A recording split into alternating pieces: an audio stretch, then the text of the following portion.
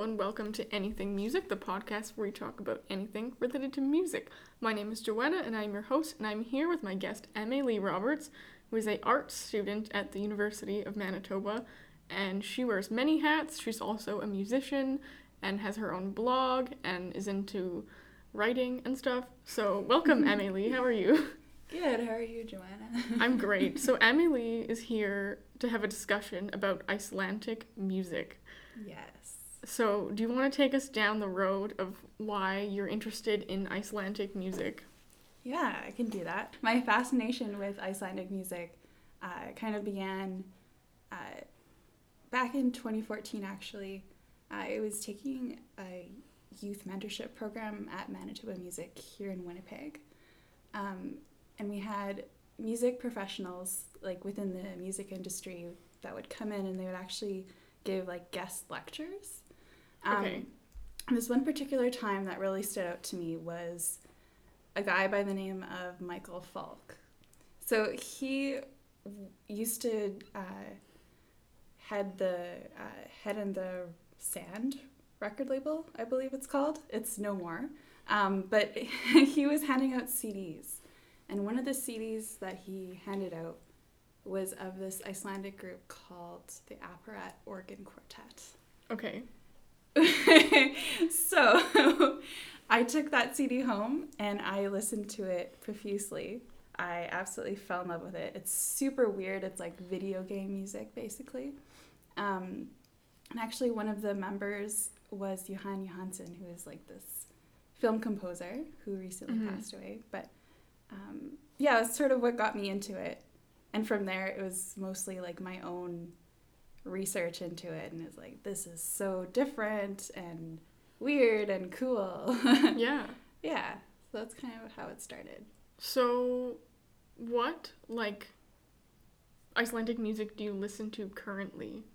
Yeah. So I am not the typical person that will only listen to like Bjork or like Okay. Sigur Bjork is pretty famous. But I mean, by all means, start there. Like, she's amazing. Sigur Rós is amazing. But I love listening to artists like JFDR and other bands like Scoffin or like Baghdad Brothers. I don't know. There's so many. There's so many up and coming musicians and artists that are really making it big, like internationally. Because of music festivals like Iceland Airwaves. So I am a sucker for Spotify playlists. I listen to so many Spotify playlists. And Iceland Airwaves has one every year. And it just kind of explores the different artists that they'll have at their festival. And that's how I've actually come to know a lot of different bands. That's really interesting. So, how would you, like, describe musically, like, the style of these artists? Like, are they all different, or are they all, like, similar? Okay. Yeah, for sure.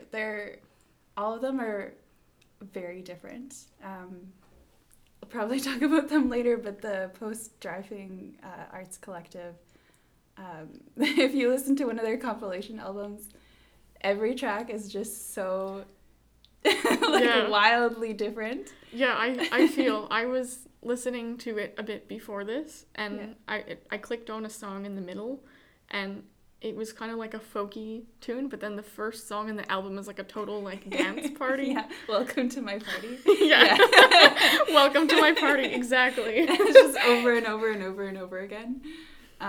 Yeah, so Iceland Airwaves is really great for representing, I know a lot of people hate genres, but it represents a lot of different genres. So you'll have electronic music, you'll have folk, you'll have like heavy metal, and like everything in between. And that's actually how I got into Icelandic rap. Right. So, I found Spotify to be really, really helpful in that kind of exploration.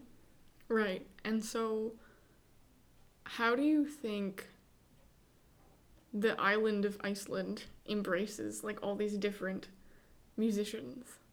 Mm-hmm. Like, is that, I guess, is that like a common thing in Iceland to have like a whole bunch of different genres and everyone like really enjoying that? Yeah, for sure. And I think Iceland is especially unique in that respect, just because everybody, like every musician is playing in like different bands. So like somebody will be like a drummer in one band, and then like a drummer in another band, and then like maybe a vocalist in another band. So everybody's like kind of like multitasking in that kind of a way. But Iceland is really supportive of that and really successful at that because of their mindset of like there's like everybody in Iceland is, or not everybody in Iceland, but like the general mindset that I've kind of come to know is that there's this like DIY, so like do it yourself kind of mentality. Interesting. Yeah. So people aren't like afraid of failure, they just do it. And like it's not like the end of the world if it doesn't work out. That's really cool. So I'm thinking, do you want to explain a little bit about the history of music like traditionally in Iceland? Yeah. I'm starting to wonder if there are like links between this DIY like mentality and like the past too. Mm-hmm. So Icelandic music, or like traditional Icelandic music, it's very vocal based. And I guess what I mean by that is the vocal tradition is very, very strong. So your first like Icelandic traditional music is called Rímur, and I'm probably not pronouncing that right. I wouldn't have done a better job. So Rímur kind of it describes this vocal tradition of, it's like the translation is rhymes. So that comes from like Icelandic sagas and epic poetry. Right. So the focus is on the text. So it's never really about the music. So Iceland's earliest music was not really like about the music, it was about the text. That's really interesting. Like it wasn't all uniform, but it was kind of all like brought together by the focus on the text.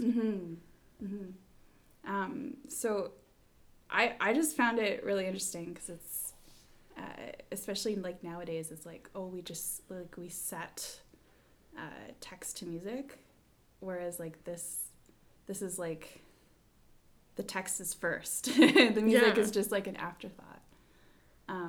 So that's Rímur.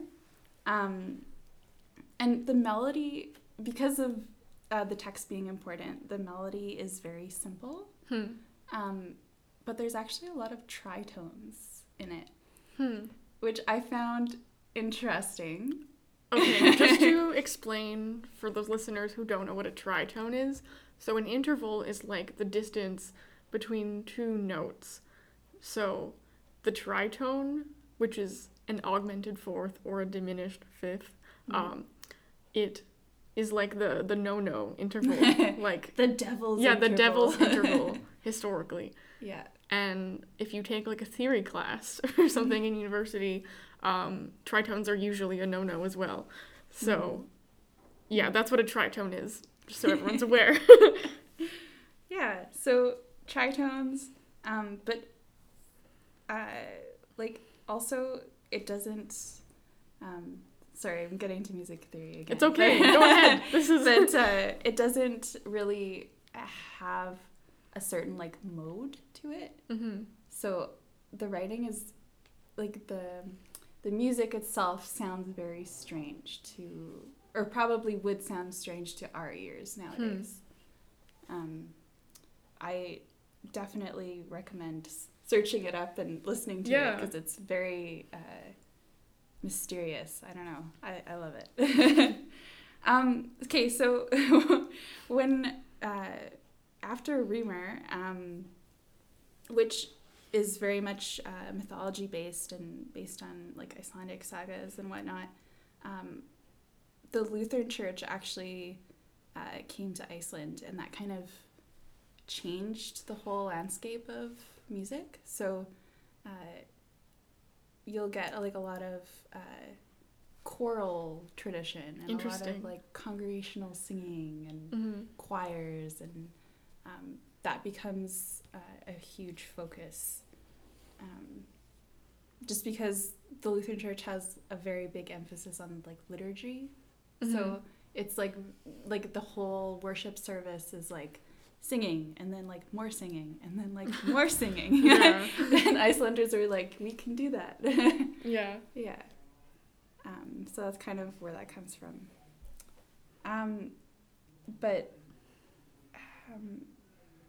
After that, the Western influence kind of took over. There's this composer called Jan Leifs, and I'm probably mispronouncing that again too. But he's kind of known as like the Sibelius of Iceland, or like the nationalistic composer. Right. Yeah, because Sibelius became like very well known in Finland because he like brought a lot of Finnish nationalism in with his music and you know what he was doing. So that's interesting to hear that there's like a parallel to that in Iceland. I had no idea about that. That's cool. Yeah, he's kind of a guy that's not really been talked about a whole lot, and I only recently heard about him. And he wasn't like, from what I've heard, he's not really viewed as like a great person. Oh, okay. So I don't know if like just like his popularity is like not that great, but he was the first one to compose music that kind of reflected the landscape of Iceland. So like geysers and the Northern Lights. Yeah. And he would compose like these beautiful symphonies and works that would explore that. Wow. Okay, I really need to look this up after this. That sounds so cool. Yeah, it's really wild. Like it's very different, and highly recommend it. Yeah. And so how, that being said, how do you think that the landscape and nationalism of Iceland influences the artists now? Yeah, so this is a really like controversial issue. Okay. I don't know. I didn't mean to bring controversy onto this show, but okay. No. So it's just a really interesting discussion topic because, especially after the rise of Björk and Sigur Rós, a lot of people in the music industry would kind of like stereotype Icelandic music and be like, oh, it's just like about the landscape, and like that's the only reason why it's nice, which is not true at all. Like, the landscape obviously has an effect on musicians' work, but it's not the be-all, end-all. Exactly. Like Sibelius, another example that we just talked about. I know that he was very inspired by like the Scandinavian landscape as well. Right. But we don't only talk about that. We talk like he has musical value as well. Exactly. And the landscape doesn't have to identify everything. You know, like musicians are influenced by our surroundings. That's not a lie. But yeah, that's not everything. And just because Iceland is just like this niche little island in the middle of the Atlantic doesn't mean that they are only that. And I think that's what Icelandic musicians are trying to communicate nowadays. I recently read in this interview with this musician called JFDR. She's talking about how instead of just being inspired by the landscape, she was talking about how the landscape is kind of like ingrained in your unconscious, which is like going very philosophical. But I thought that was really interesting to bring up because it's like that's universal. It doesn't just apply to Icelandic music. Yeah, that's true. Like I'm thinking about ourselves and Manitoba. Like flattest place ever. We're not boring though. Yeah, we're not boring. But like driving on the highway in the middle of winter and seeing like a field that's like covered in snow, Mm-hmm. and it's just flat, and you can see like the horizon touching the land, or like you can literally see, it's almost like the sky and the land are meeting, Right. and like the skies are like so open here, and yeah, it is kind of like ingrained in us, I think. Yeah, for sure. Yeah. Yeah, so it's kind of Icelandic, or where Icelandic music comes from. Yeah. So I'm thinking, because it does seem to be like a trend in the 21st century to be like interested for like people in North America or maybe other places. I don't know. I just, we're from North America, so I don't know a whole lot about like what other like, young women in like other parts of the world are thinking about Iceland. But it seems to be like a trend that like people are very interested in like Scandinavian culture. So, do you mind elaborating, if you know at all about this, Yeah. of like what is the attraction from our like North American Western society to like Scandinavian stuff? Yeah.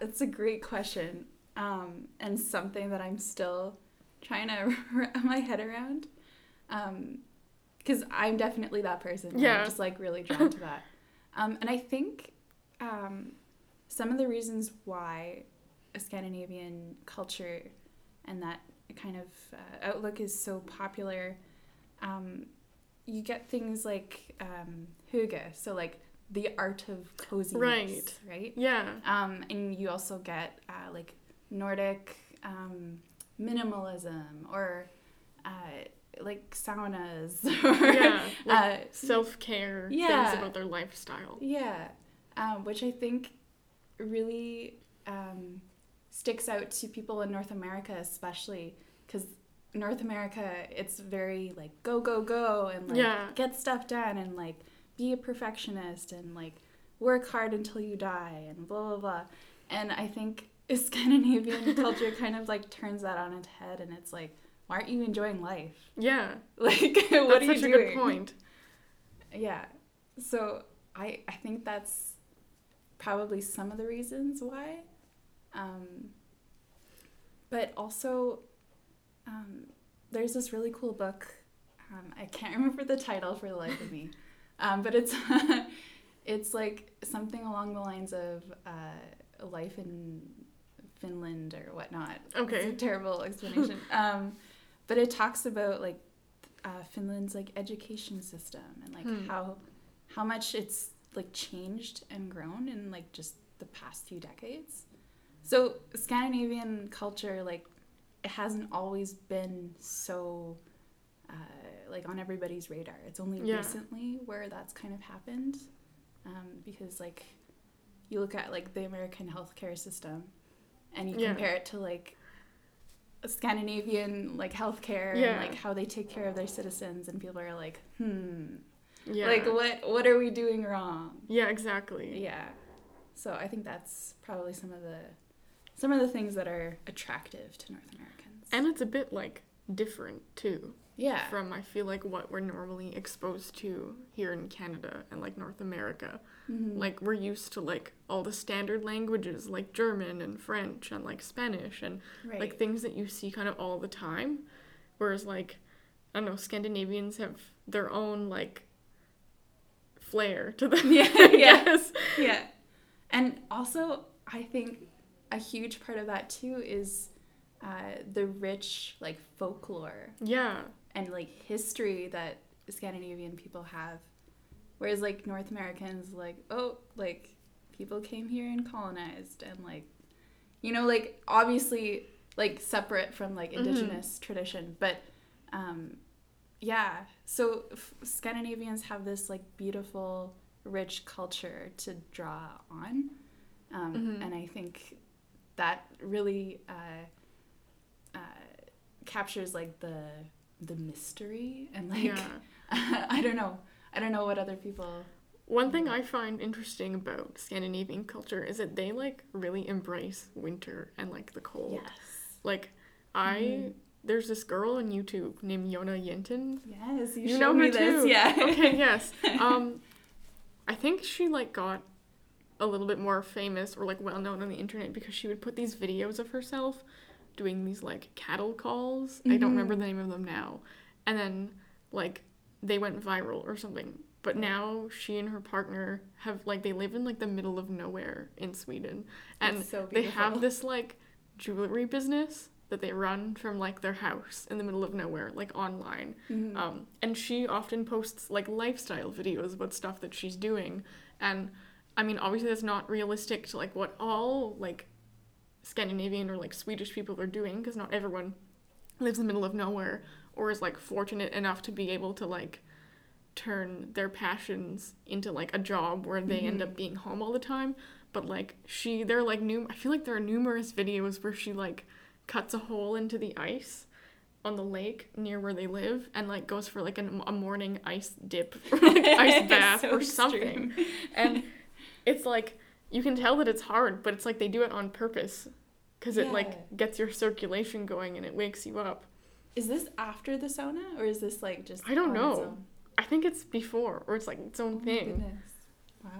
Or it's like the act of, they've realized that like going between different temperatures is like an interesting thing. Like I've never been to this Thermea spa. Me neither. That we have in Winnipeg, but apparently there are lots of them popping up around the country, or like things like it anyway. Like I heard that there's one coming to Banff soon, which is a good idea for Banff, honestly. And yeah, but the whole point of Thermea is like it's a Nordic spa, and you go from like the hot pool to the cold pool, right? And, like, yeah. There's all these different like it's organized around temperature, which I find interesting. And I feel like here in North America we have the tendency to like just hate on winter. Like people I find in Montreal like hate winter so much. And it is kind of gross with, like, you know, the sand and the ice and, like, the rocks that, like, gets created by all of this and slushy. Even, like, in Winnipeg, too. Like, we're always complaining about, oh, like, Winnipeg is so cold, but it's so negative here. Like, we're so negative about the cold, whereas the Scandinavians are so positive. Yeah. I think there's this saying where it's, like, there's no bad weather, only bad clothing or something like that. Yeah. That they have. And exactly. It just encapsulates that attitude. I love that. Yeah. So yourself as a musician, because you actually have a bachelor's of music. I do. So do you mind talking a bit about like how you started playing like violin and viola and stuff and so forth? For sure. Yeah. So I grew up in a really musical family. So my mom was and still is a piano teacher, so I was kind of forced into it. Okay. Not gonna lie. Thanks, Mom. Love you. But it kind of got not forced, but I got put into piano and violin lessons from a young age, along with my brothers, and that kind of began the lifelong journey, to put it into kind of a cliche like that. But yeah, I played violin up until just a few years ago, actually. So I got into university at the University of Ottawa on violin. And then I decided to switch to viola. Yay, viola. Yay. Halfway through my degree, just because I felt like it was, you probably can relate to this, I felt like it was my voice. Yeah. Like, it was something that really resonated with me. And all of my, like, best friends were violists, and I was like, okay, like, what is the deal with, like, viola? Like, why are people so cool when they play viola? So I decided to make the switch, and ended up getting a degree in viola performance. But I actually decided to explore different areas of interest after I graduated. So actually what I do now is I'm an art student. So this is where the many hats comes in.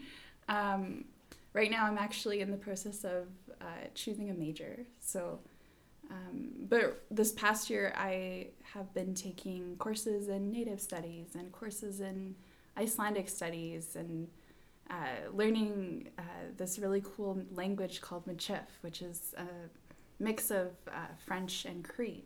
So just like really kind of following my dream of pursuing different avenues, like other than music, but at the same time complementing music. Yeah. So it's been a really, really interesting experience so far. That's cool. And you also have a blog, right? I do. Do you mind talking a little bit about what that's about? Yeah. So my blog is my new baby. It's very, very new. Not much on there yet. But I started it because I read somewhere saying that your blog is basically the best place to practice your writing. And I really liked that because I was like, I've always been kind of scared of like putting my stuff on the internet.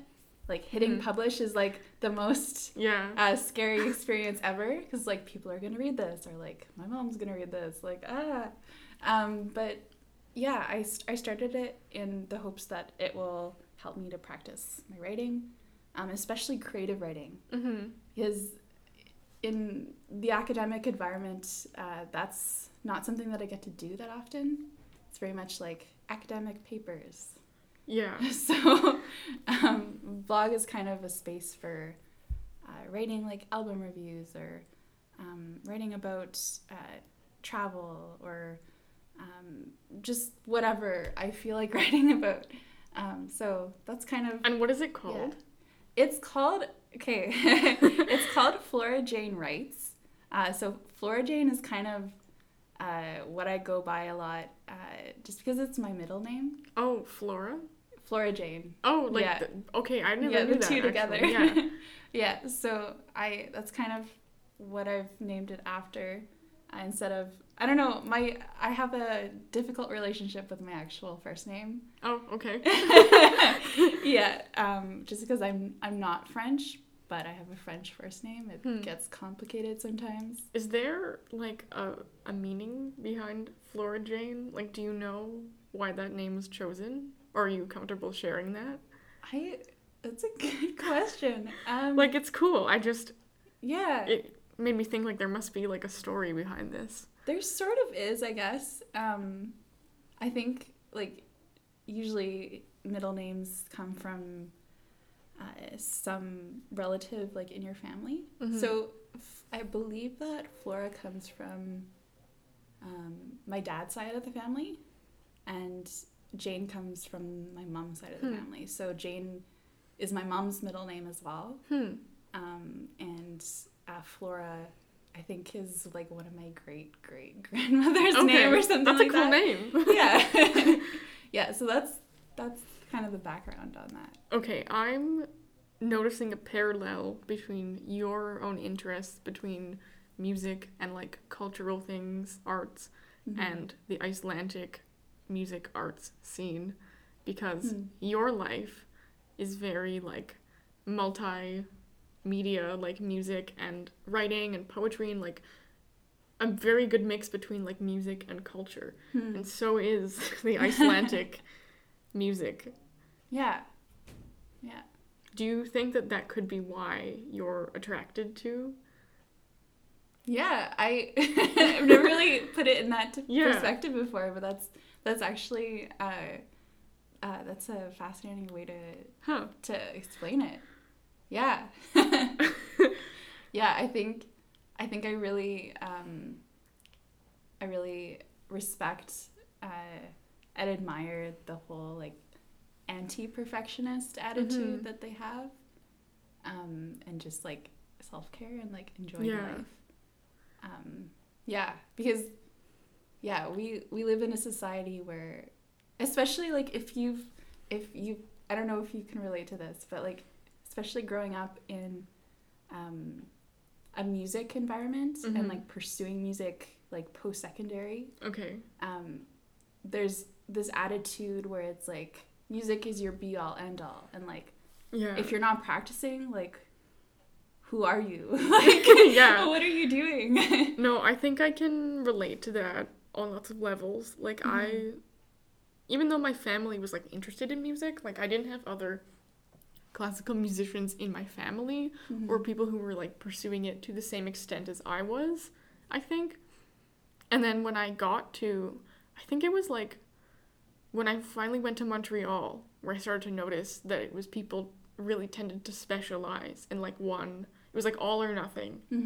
Like, if you're in performance at my school, like, the University of Montreal, like, you're in performance, and, like, that seems to be, like, all that people do. Not that they aren't, like, you know, people who have, like, many interests, or, like, it just seemed to be, like, people really put all their eggs in, like, the performance basket. Like, they've already chosen to concentrate on that above other things. Whereas I noticed, like, here, like, the year that I spent at the University of Manitoba, people were a lot more chill about it. Yeah. I think that's such a fascinating thing to explore, because it's not necessarily bad to focus on one thing, but at the same time, I think it can get really unhealthy and really unbalanced, like, really fast. And so that's where I kind of decided that I didn't want to do that, because that was kind of what I was surrounded by, and I was like, I don't want to spend the rest of my life in this mindset of, like, if you don't pursue music after doing a degree, like, you're a failure, which I think is kind of like the unspoken belief that most music students have. Yeah. I feel like it treads into the music faculties, like, that if you don't achieve, like, the goal of a professional performance career after if that's what your degree was, then, like, you did something wrong, or, like, you somehow are less of a musician than the person beside you in class who, like, won a job in an orchestra or something, which I think is becoming, well, it's not true at all, but I'm hoping that in the next coming years or generations that people get over that idea that, like, even if you go to music school, it doesn't mean that you were a failure if you don't, like, keep going with it after. Like, it can only complement what you're doing after. And a music degree can get you so many places. Like, lots of people go to law school or, like, go into medicine. Exactly. Like, it's not, like, yes, you're there to study music, and that's, like, the concentration of your studies at the time, but it's not, like, the end-all, be-all. And I think that's another reason why, like, musicology fits with me, too. Yeah. Because I felt like I didn't want a performance career. And musicology allows you to be, like, still in music and, like, still involved. But, like, you get to explore so many other things. Right.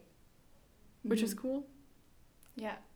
Yeah, and I'm so proud of you. Oh, thank you. And, like, anybody that's listening and you're, like, kind of, like, on the fence, or, like, just, like, do what you want to do. Yeah. Like, don't let comparison, like, ruin your life. Like, Exactly. I feel like you and I, in the last year or so, both made the decision to leave performance at the same time, pretty much. And that's interesting to see where that took us.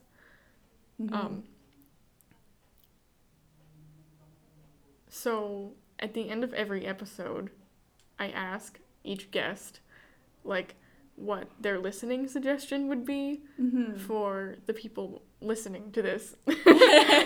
A listening suggestion for the listeners. Ooh, so, what would be, if you had to pick one song, maybe out of what we talked about, it could be something completely different. What would that be? Okay, so this is, like, the hardest decision ever. I would say, gosh. Okay, let's do, I just wrote an album review on her, so let's do JFDR. She has an album out called Brazil, and the first track is called White Sun, and I think y'all should go listen to that song. Okay. Yeah. And maybe the whole album, and then she has another album coming out this March, so. Okay. Yeah. That's really cool. Yeah. Well, thank you for coming on my podcast. Well, thanks for having me. This has been Anything Music, the podcast where we talk about anything related to music. Thank you for listening, and I hope you have a great day.